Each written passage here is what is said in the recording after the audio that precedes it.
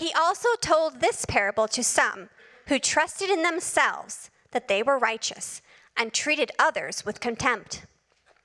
2 men went up into the temple to pray, one a Pharisee and the other a tax collector. The Pharisee, standing by himself, prayed thus: God, I thank you that I am not like other men, extortioners, unjust, adulterers, and even like this tax collector. I fast twice a week. I give tithes of all that I get. But the tax collector, standing far off, would not even lift up his eyes to heaven, but beat his breast, saying, God, be merciful to me, a sinner. I tell you, this man went down to his house justified rather than the other. For everyone who exalts himself will be humbled, but the one who humbles himself will be exalted. This is the word of the Lord. Father, would you bring us in a fresh way to our knees before the cross of Calvary? Would you remind us that we do not stand proudly before you on the basis of contrast to other sinners or credentials that we have accrued. Now we are welcome in your sight, truly, and only because of the blood of Jesus shed for sinners like us. Thank you that we can come to you with confidence because of his merit given to us as a gift of grace. Help us now to humble ourselves in a fresh way so we can receive even greater gratitude of what we have received. In Jesus' name, amen. He was in agony. He had been trying everything he could think of. He had been praying as hard as he could, serving with all of his might, by sheer self-discipline and following the models of others before him. He was trying to do what he was supposed to do. But it was evident to him, and he knew to everyone around him, that he was not measuring up. His hands trembled when he tried to take up the elements of the Eucharist. And when he got down on his knees to pray, he just knew it was as if his prayers were bouncing right off the ceiling back to him. Maybe his dad was right. Maybe he wasn't fit to be a monk. Maybe his virtue was fit for that other profession, being a lawyer. But on the other hand, something was changing. He was spending all his time praying and serving, but more recently, reading. Not reading the doctors of the church and the priests and the magistrates. No, but reading the scriptures themselves in the original Greek and Hebrew when he could. Reading again and again. And something was stirring within him. It was as if the Psalms were singing inside his heart. He found himself coming back again for another helping. And then the breakthrough came. He'd been teaching those scriptures to others when he came to the book of Romans and chapter 1, verse 17. For in it the righteousness of God is revealed from faith, for faith, as it is written, the righteous shall live by faith. With those words, something was kindled that had been brewing for some time in the heart of the man known as Martin Luther. He rediscovered something that lamentably, for a long time, it seemed like the Church of Christ had forgotten. That salvation is not based upon our merit, but it's by faith alone and grace alone in Christ alone. That truth that so easily could be forgotten down through the ages is even something that now we living 500 plus years after the Reformation are in danger of potentially forgetting ourselves week after week and day after day as we find our own hearts preaching to us a different message, a message of our own self-sufficiency, a message of our self-esteem, a message of our credentials, and yes, even the contrast between us and other sinners. Which is why this morning it's only fitting that our passage in the book of Luke speaks directly to this prideful tendency and shows us that far from standing before God with our heads lifted high, only those who have been humbled by their sin will find their souls to be saved. That's the big idea this morning. A Reformation truth that's still true 506 years later. Only sinners that have been humbled before God will see their souls saved. It's something we need to hear and rehear if we are to find ourselves with the right posture before God, even as we come to him in our prayers. We'll see that from a parable that Jesus told, much like the one last week, a parable with vivid contrasts in it. We'll see that within that parable, two sections to it, first 9 through 13, two different postures of prayer, two different ways you could approach God in prayer, which lead to, secondly, two positions before God, verse 14. Two very different ways that we can relate to God. In all this, I'll hope that you will find the joy of humbling yourself before the Almighty God to find the mercy and grace of our Lord Jesus Christ. Let's begin in that first section, 9 through 13, two postures in prayer. If you were with us last week, Jesus told the first of two parables following a sort of formula, both of them having to do with the same topic, that is prayer. You can see that formula in verse 9. He also told this parable to some who trusted in themselves that they were righteous and treated others with contempt.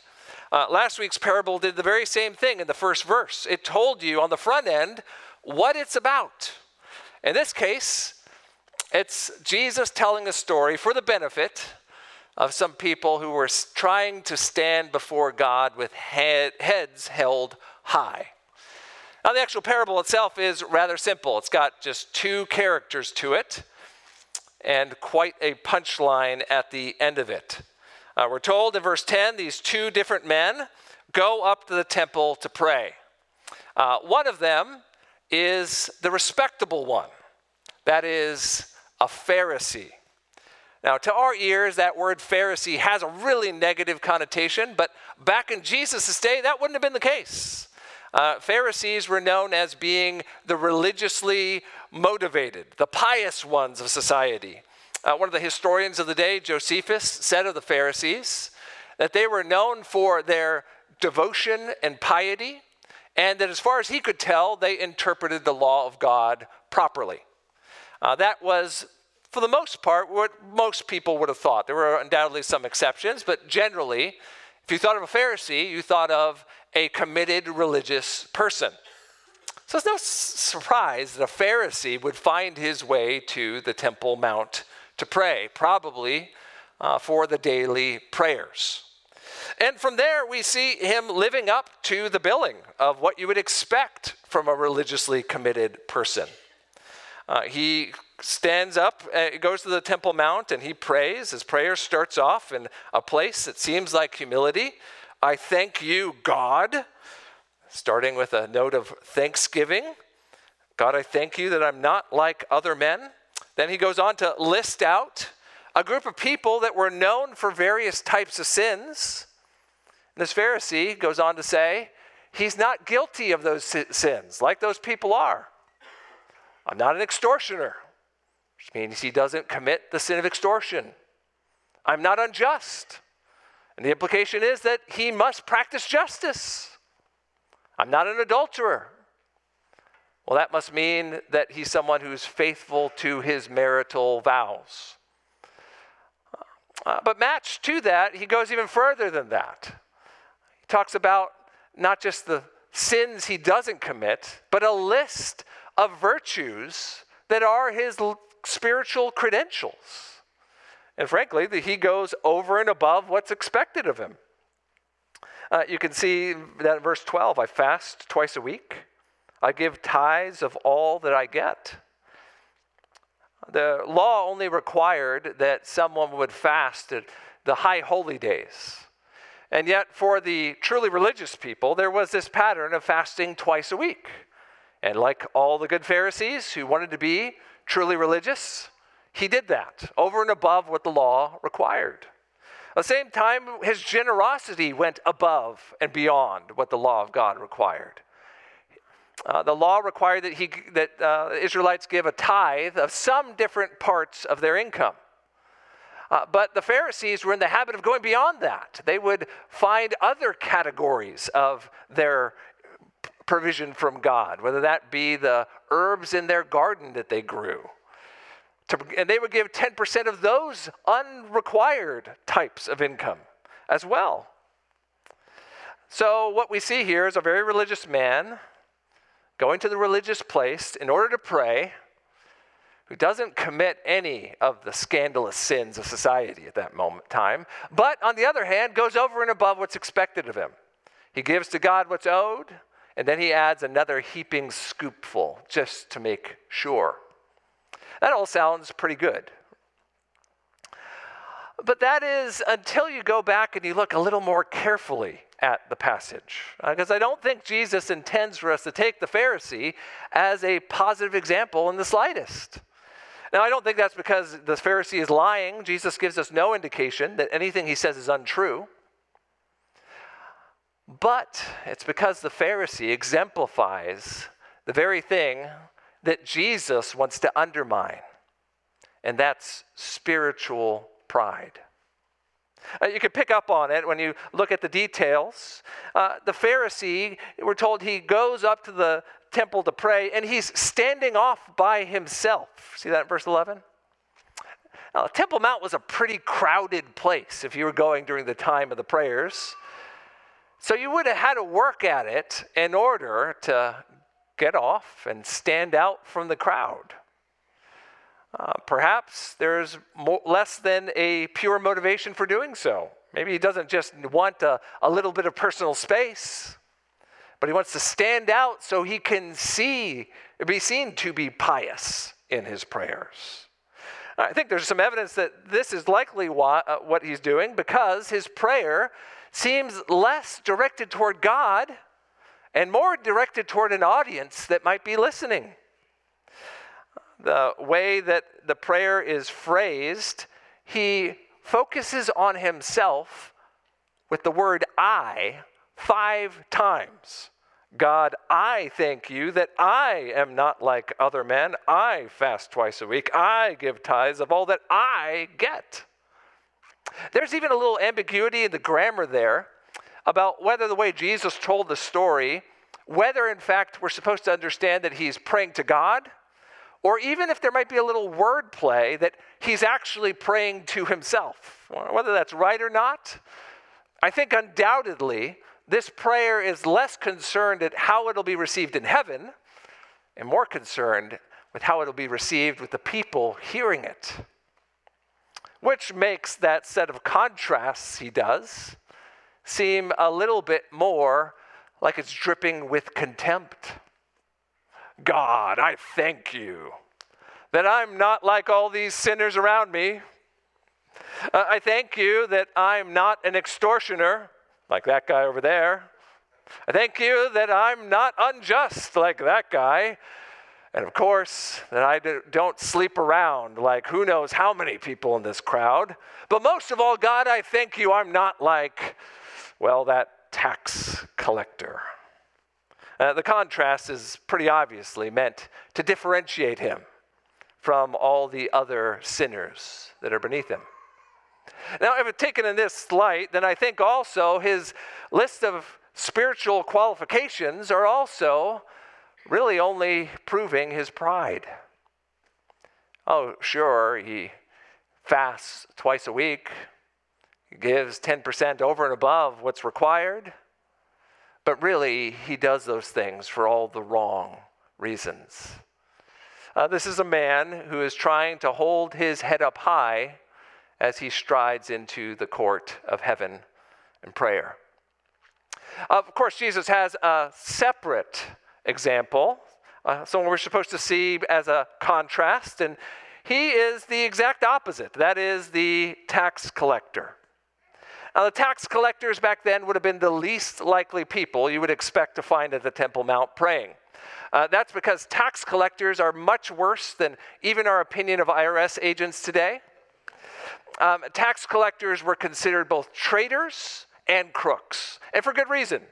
The way the Romans collected taxes, they would sell the right for someone to actually go and collect them. They would find a Jew who was willing to do the job, and they would give him authority to collect the amount that Rome was required from the citizens. And then they could also charge whatever additional fees and levies on top that they wanted.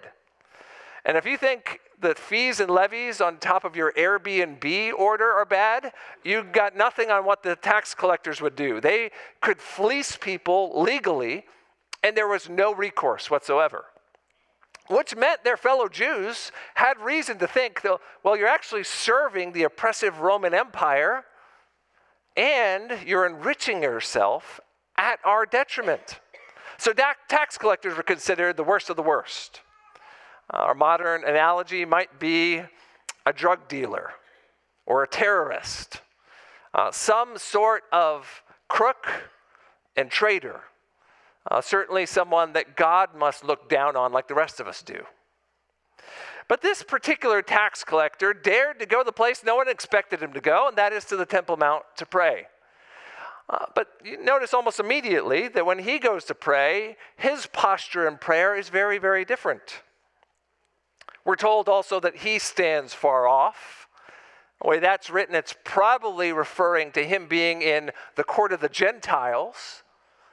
There's something that tells him that the state of his soul is such that he should not try and draw close to God and go into the inner courts of the temple like the rest of the Jews.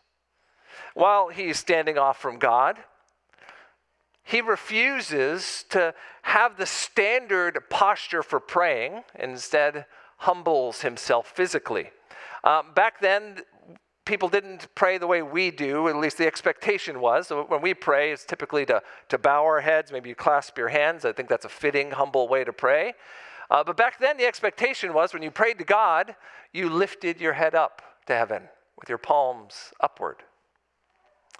Which makes the description of him not being willing to lift his eyes up to heaven, but instead looking down, it makes that come across as a marker of his contrition and humility. Matched with that is another physical marker of what's happening in his heart. He's beating his chest. If you were a Jew back then and you wanted to show that you were broken over your sins, you might tear your beard or rend your clothing, or you might beat your breast. It was a physical way to show your sorrow over the guilt that you knew was rightfully resting on your soul. But most of all, the way we know that his posture toward the Lord is different are his words. It is a simple prayer, not meant for an audience of people around him, but meant for the only audience that matters, for God himself in heaven. God, be merciful to me, a sinner.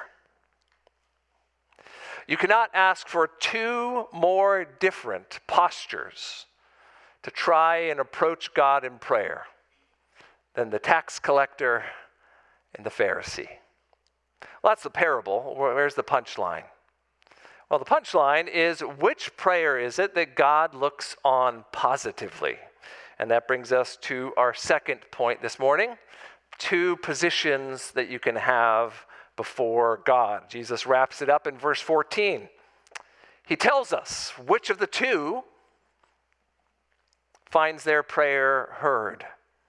Verse 14, I tell you this man, that is the tax collector, went down to his house justified rather than the other.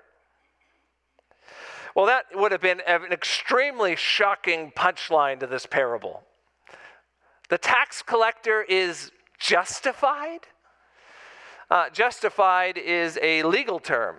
It is what happens when the judge declares someone innocent, cleared of all charges. According to Jesus, This good-for-nothing, crooked traitor, after just one prayer, he finds his way back to his house, utterly cleared before the highest court of all, the court in heaven. Now, that declaration that someone is justified is really what's at the heart of the Protestant Reformation. Is how is it that someone can be declared innocent before God? And this passage, I think, very clearly from the lips of Jesus, teaches what other passages of Scripture do. That you are justified not on the basis of your merit or the good works that you accrue or doing enough religious rituals.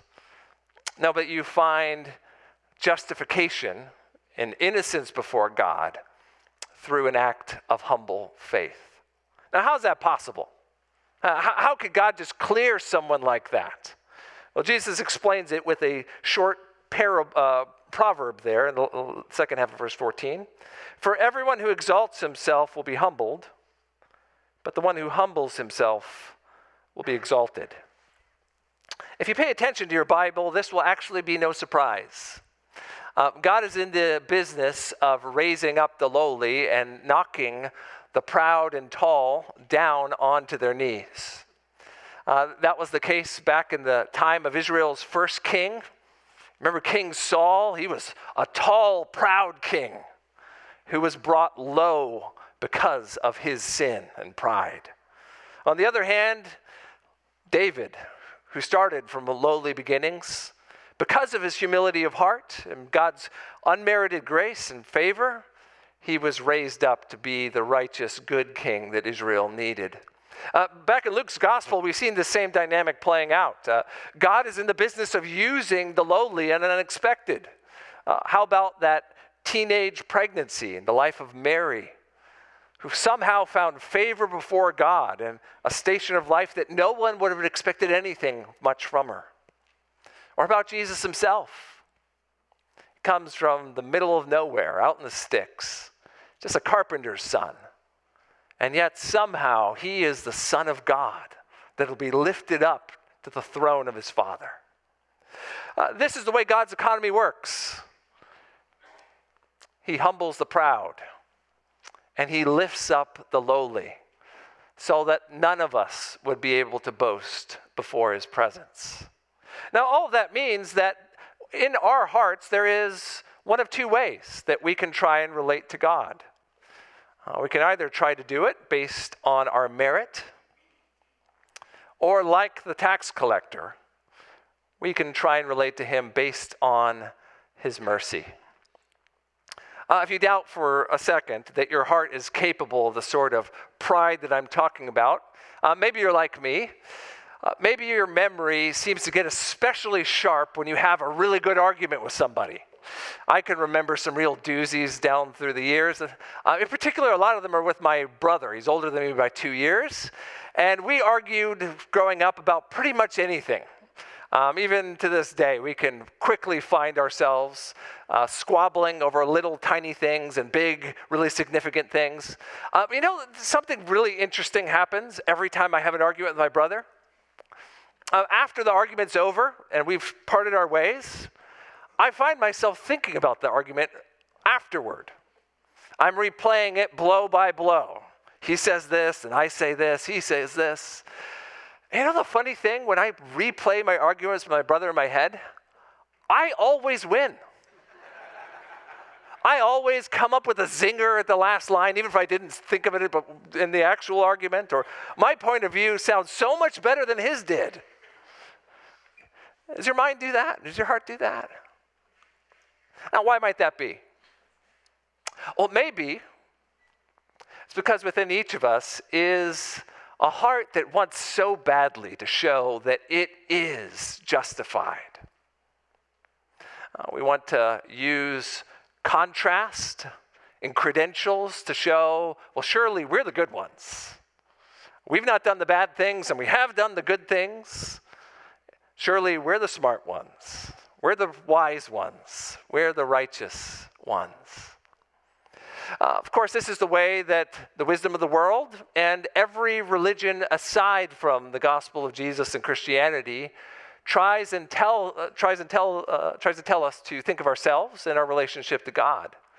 It tells us that we just need to work hard enough to do a little bit more, to avoid certain things and be sure to do other certain things, and surely we'll think well of ourselves, have high self-esteem, and most of all, that God will think well of us. Back in 2019, Precious and I got to go to Thailand, and we were in some of the same places that Luke and the team went this last trip, and we remember seeing these altars all over the place where people would come and offer food on a daily basis as an act of Buddhist piety. They thought by putting this food on this altar and praying certain prayers that they were earning merit that would one day allow them to rise up the spiritual ladder and have a greater experience of the divine. It's not just Buddhism that does that. Every religion at its core tells you just got to pray certain prayers, do certain rituals. You got to abstain from certain things, and then you'll be right with God. But there's one problem, of course. If we try and stand before God with head held high, we'll never find what we truly need, and that's mercy. When we come to God with a list of people we're not like, we imagine that we aren't sinners in need of forgiveness.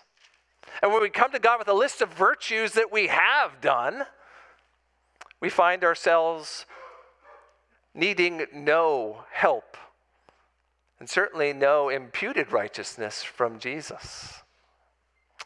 Maybe you're here this morning and you're not a Christian, you're not sure if you are, maybe you're just checking out Christianity and other religions and things. If so, I hope you feel welcome here this morning. We want you to be here.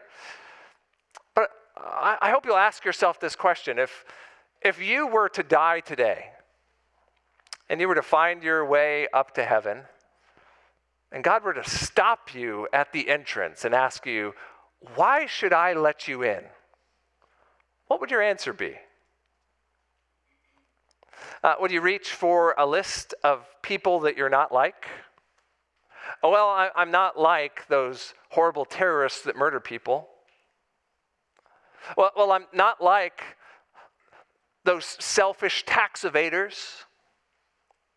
I'm not someone that causes harm to the planet. I'm not someone that indoctrinates children. I'm not someone that's a bad neighbor. I try to live a good life. You should let me in, God, because I'm not like all those other people. Maybe you'd make an argument like that. Or maybe your argument would be more positive. All your credentials of the things you have done. I've given to good charities. I've tried to be truthful. I've tried to be a faithful friend and spouse. Maybe you even put your religious exercises into that same category. But friend, whether you're coming based on contrast to others or your supposed credentials, really it's the same thing that's happening. You're trying to enter the courts of heaven with your head held high, which is a recipe for the greatest disappointment of all. According to the Bible, there's not one that's righteous. Not a single one of us will be declared justified based on the standards of the holy and perfect God of heaven. That's just because even one sin carries with it the penalty deserving of eternal and forever death. According to the Bible, both by our ancestry and heritage, as well by our individual choices, we are all condemned sinners. But friend, there is another way to try and relate to God. It's not on the basis of your perceived merit. It's instead on the basis of mercy. Now, mercy is one of those words that sounds great. You actually have to stop and think for a second what it means. Mercy, a good shorthand definition for it, is not receiving what you do deserve. If a judge should throw the book at you but decides not to, for whatever reason, that reason is an act of mercy. According to the Bible, it is possible for you to meet God and for that to be a wonderfully joy-filled day. But it won't be because of any merit that you have. It'll be wholly because you rely on the mercy that only He could provide. The message of the Bible, which is called the gospel, the good news of the gospel, is that God has made a way for sinners of all types, yes, even your type, friend, to have their sins wiped away if they'll simply humble themselves and approach God with an empty hand seeking His mercy. That's possible because the man Jesus who told this parable gave up his life as a sacrifice sufficient for sinners of all types. You see, Jesus lived a perfect life. He never sinned a single time. He truly was not like any sinner out there. And he had the longest list of credentials before God that anyone could possibly have. A perfect record of righteousness. And yet Jesus allowed himself to be murdered brutally at the hands of the Romans so that his life could absorb the penalty that our sins deserve. And friend, if you come to God trusting the mercy of Jesus, you'll find the most amazing thing. You will be welcome before God, not as an enemy, but as a friend. Jesus didn't just die, He rose from the dead so that you could have confidence that if you do take Him up on this offer and repent of your sins and trust Him by faith, you'll find God to be your heavenly Father, and you'll be welcome in the arms of your Savior. Friend, you'll never find this salvation anywhere else. No amount of do-gooding or trying to learn how to live a better life will ever make you fit for the courts of heaven. But if you throw yourself out on the mercy of God through Jesus Christ, you'll learn that truth that Martin Luther rediscovered 506 years ago, that there is salvation for sinners of all types. But it's through faith alone and grace alone in Christ alone. Friend, if you have never given your life to Christ and received that salvation after the service, I will be up front. I would love to walk you through how you can give your life to Jesus and know your soul will be saved. Now, for those of us here this morning that are Christians, I hope you know that you have believed that message, that you've been living on the grace that has come to you through your faith in Jesus Christ each day since then. And remember that the gospel is not just something you hear once, something you need on an ongoing basis in your Christian walk. I love the way Tim Keller put it. The gospel is not just the ABCs of Christianity, it's the A to Z, the beginning to end of it. Certainly that's in the case when it comes to our individual walks with Jesus and our need to, on an ongoing basis, fight pride so that we can have humble hearts. If you've been a Christian for any length of time, you'll know that pride still resides in your heart. I'm sure you can think of something this week, if you take a little time to reflect, of a way that you thought of yourself as better than someone else, or that you gave yourself a little spiritual pat on the back for doing something that was especially virtuous. But when we remind ourselves again and again that we are only acceptable in the sight of God because of the mercy found in our Lord Jesus Christ, we see that there's no room for pride because we've come to the foot of the cross.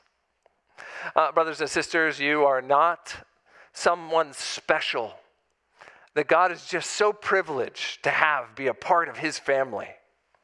No, but you are loved and accepted. You are clothed in righteousness. It's just not your own. It's the righteousness of Jesus. So what you need to do is again and again remind yourself of that truth so your heart would be humble and you would let God in due time lift you up. This is one of the reasons we as a church have this regular rhythm of confessing our sins in our prayer times. Maybe you've noticed that.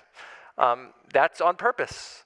We know that we need to discipline ourselves to be reminded of our failures and even our sins so that we can rely on the grace and mercy of Jesus.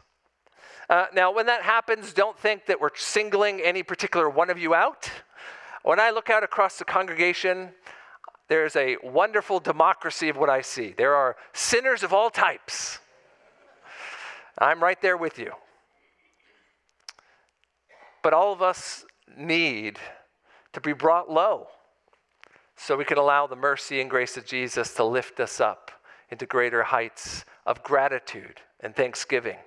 So we can really say, I thank you, God, but not because we're not like certain people, but because we've received from Jesus that which we've truly needed. Now, let me just say that I think churches at times do fall into the ditch of being prideful together as a group. It's pretty easy to make up a list of churches we are not like. We thank God that we are not money-grubbing, performance-focused ministry. We thank God that we don't forget to preach the gospel Sunday after Sunday, that we have true, authentic fellowship. You know, you can come up with your list of things that you don't like in other churches and start being prideful about the fact that your church you think is different. You can do the same thing about the things you love about your church. Aren't we great because we have expository preaching? Aren't we wonderful because we just had a week of prayer and fasting last week? I'm not saying for a second we shouldn't have ministry values and be strongly convinced of why we do things a certain way or another way. But we need to hear the warning Jesus is giving us here together.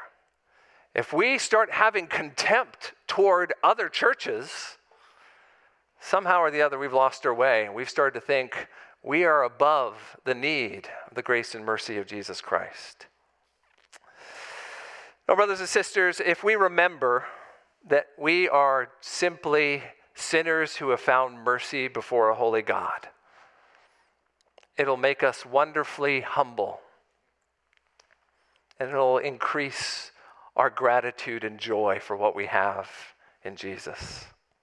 In just a second, we're going to sing a song called Not in Me. I want to draw your attention to some of the lyrics I think are especially fitting. O God, be merciful to me. I am a sinner through and through. My only hope of righteousness lies not in me, but only you. Only the soul that is humbled before God will find salvation on the day that's coming. Let's pray and ask the Lord to bring us low so he can lift us up. Father, thank you for the great promises that we have in your word, and especially that there is mercy and grace for sinners of all types. Will you help us now to respond with gratitude, not trying to push off the reality of even our ongoing sinful state, but instead finding new gratitude and new joy that we have been justified, not based on merit, but wholly based on your mercy. Jesus, help us now to lift our hearts in worship, giving credit to you, the one who gets all the credit for our salvation. We pray these things in your gracious and merciful name. Amen.